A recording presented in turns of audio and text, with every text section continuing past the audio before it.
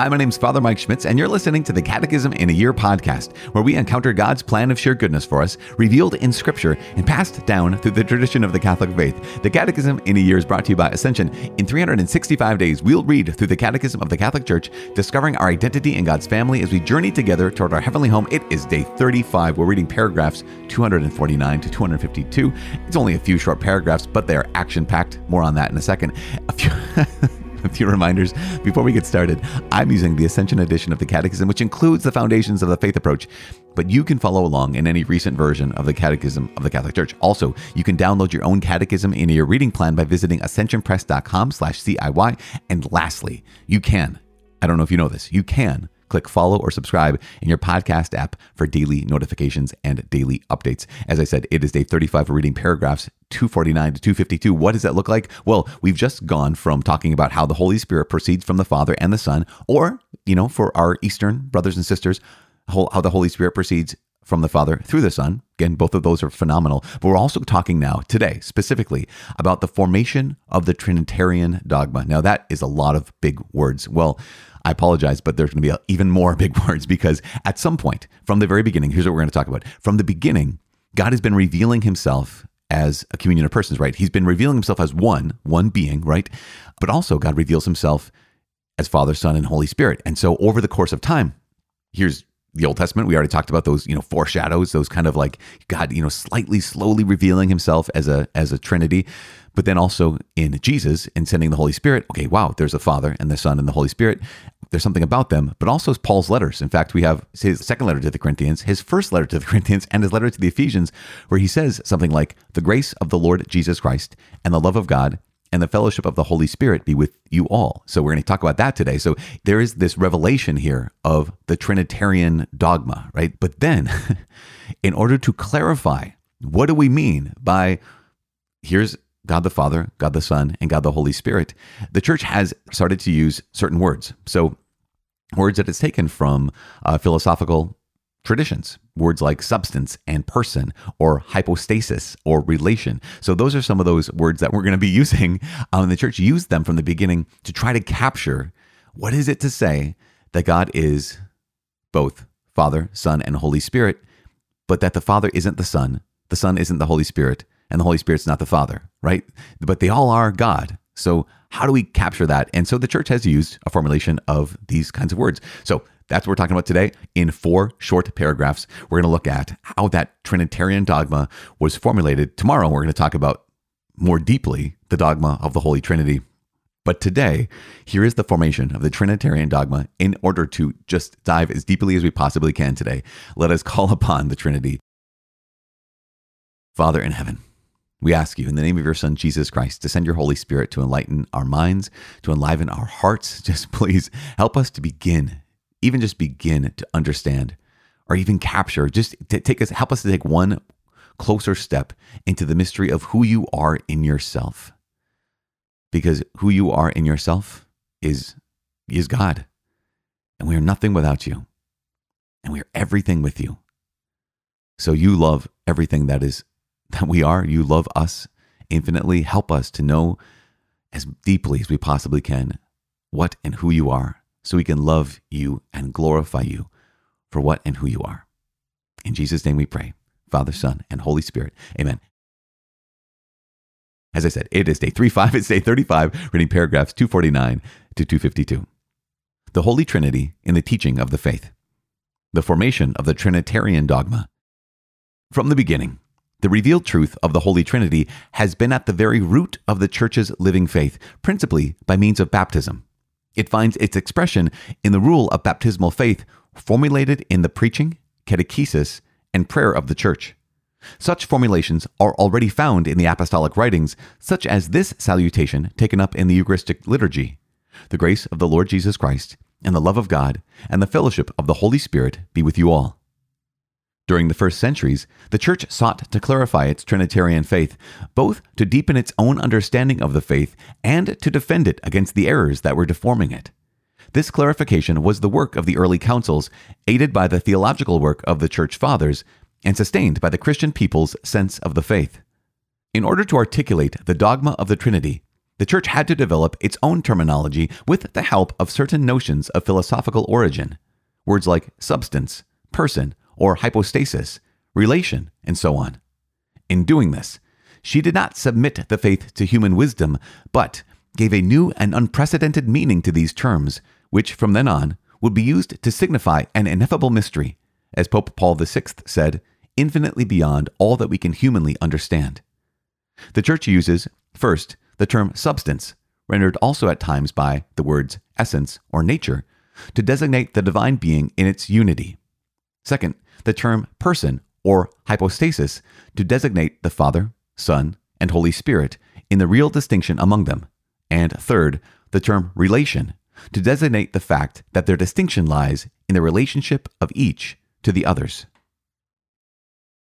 Okay, so as I said, it's 4 short paragraphs that are absolutely action-packed. So let's just review these 4 paragraphs. As we said, from the beginning to paragraph 249, the revealed truth of Holy Trinity has been the very root of the Church's living faith. I mean, we've said this many times, that the core doctrine, the central mystery of Christianity is the mystery of the Trinity, which of course incorporates the mystery of the incarnation, but is a really big deal. And also, we keep coming back to this, that it finds its expression in the rule of baptismal faith. That word baptism is very important. Why? Because here is Jesus at the end of Matthew's gospel who says what? He says, "Go therefore and make disciples of all nations, baptizing them in the name of the Father and of the Son and of the Holy Spirit." This is so critical. Every single person who is a Christian was baptized in that Trinitarian formula. Father, Son, and Holy Spirit. And so this is really, really important. Of course, here's Paul in 2 Corinthians 13:13, also 1 Corinthians 12 and Ephesians 4, with something like these words: "The grace of the Lord Jesus Christ and the love of God and the fellowship of the Holy Spirit be with you all." So we have in that scriptural designation, both Jesus saying, "Okay, baptize all nations in the name of the Father, Son, and Holy Spirit." Also, Paul with his greeting, "The grace of the Lord Jesus Christ, the love of God, the fellowship of the Holy Spirit." There is this clear revelation of God as Father, Son, and Holy Spirit. But the question is, what does that mean? Like, how can we clearly communicate this to people who are saying, well, maybe the Lord Jesus is like a demigod because he's man, we know that. He's also God, we know that. So the closest thing we understand is that, yeah, he's like like Hercules, that kind of idea, right? That his father was Zeus and his mother was whoever that human being was. Here is Jesus, whose father was God and whose mother is Mary. So maybe something like this.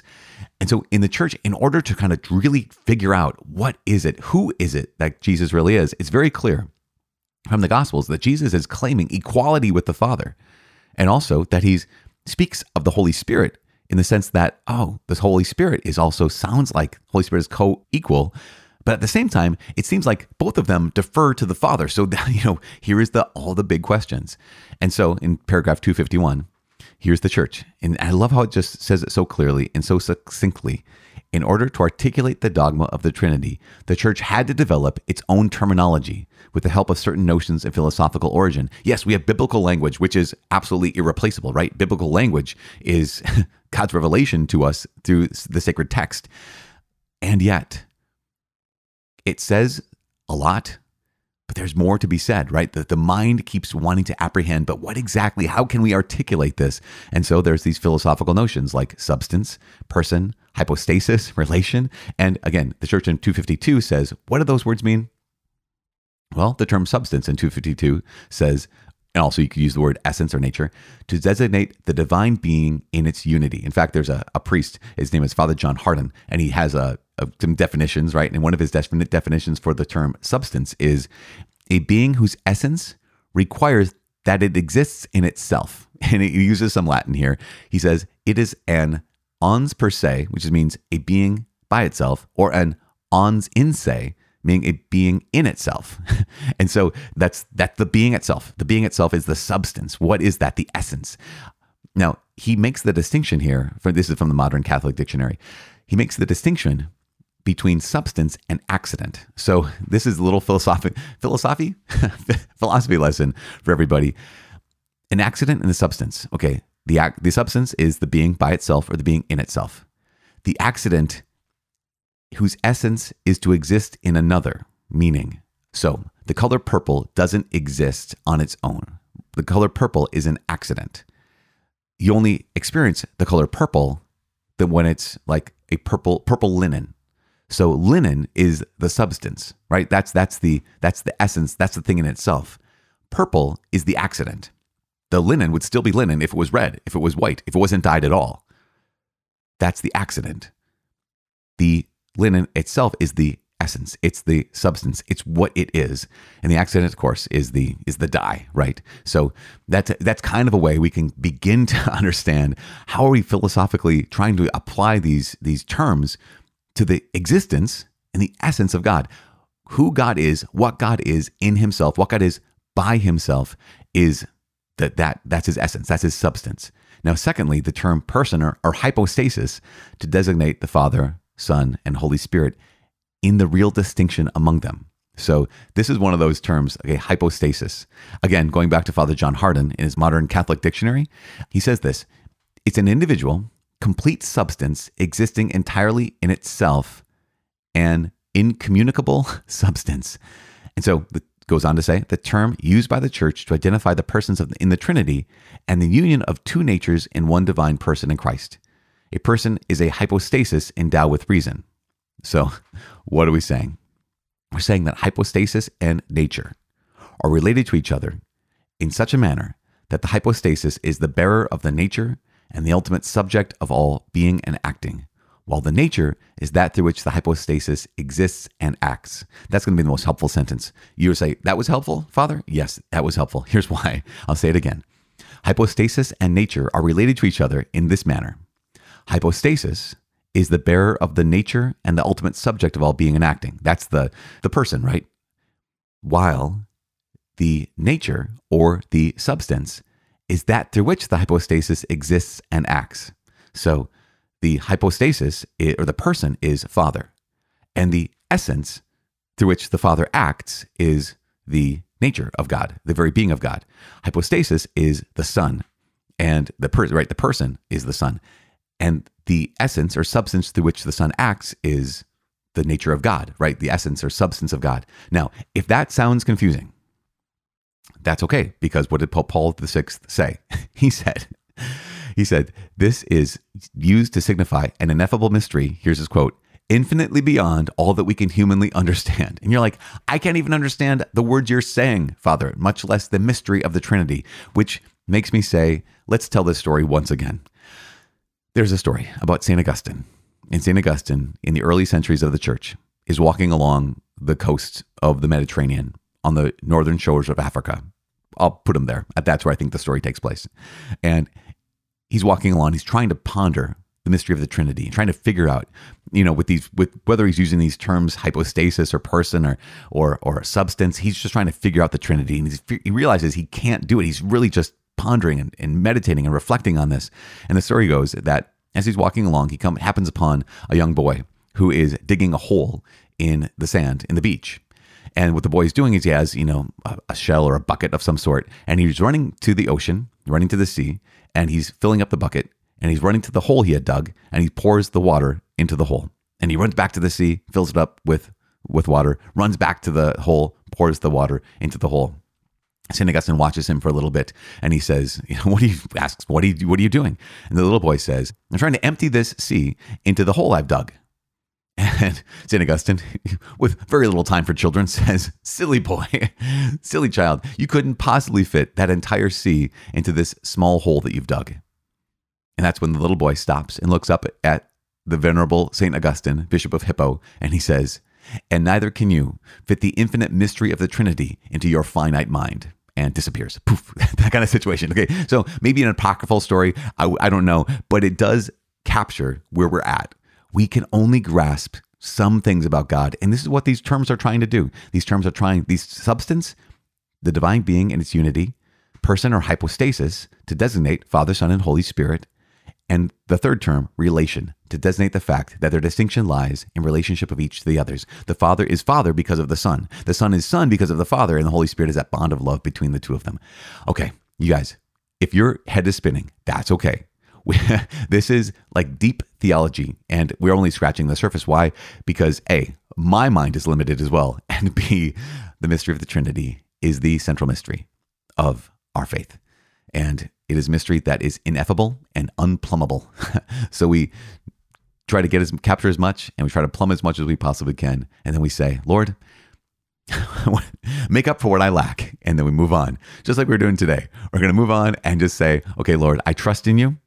I know that you are Father, Son, and Holy Spirit, Trinity of persons, one God, unity in being, and a Trinity in persons. And I love you, and we're called to love him. So let's love the Father, Son, and Holy Spirit as he's revealed to us.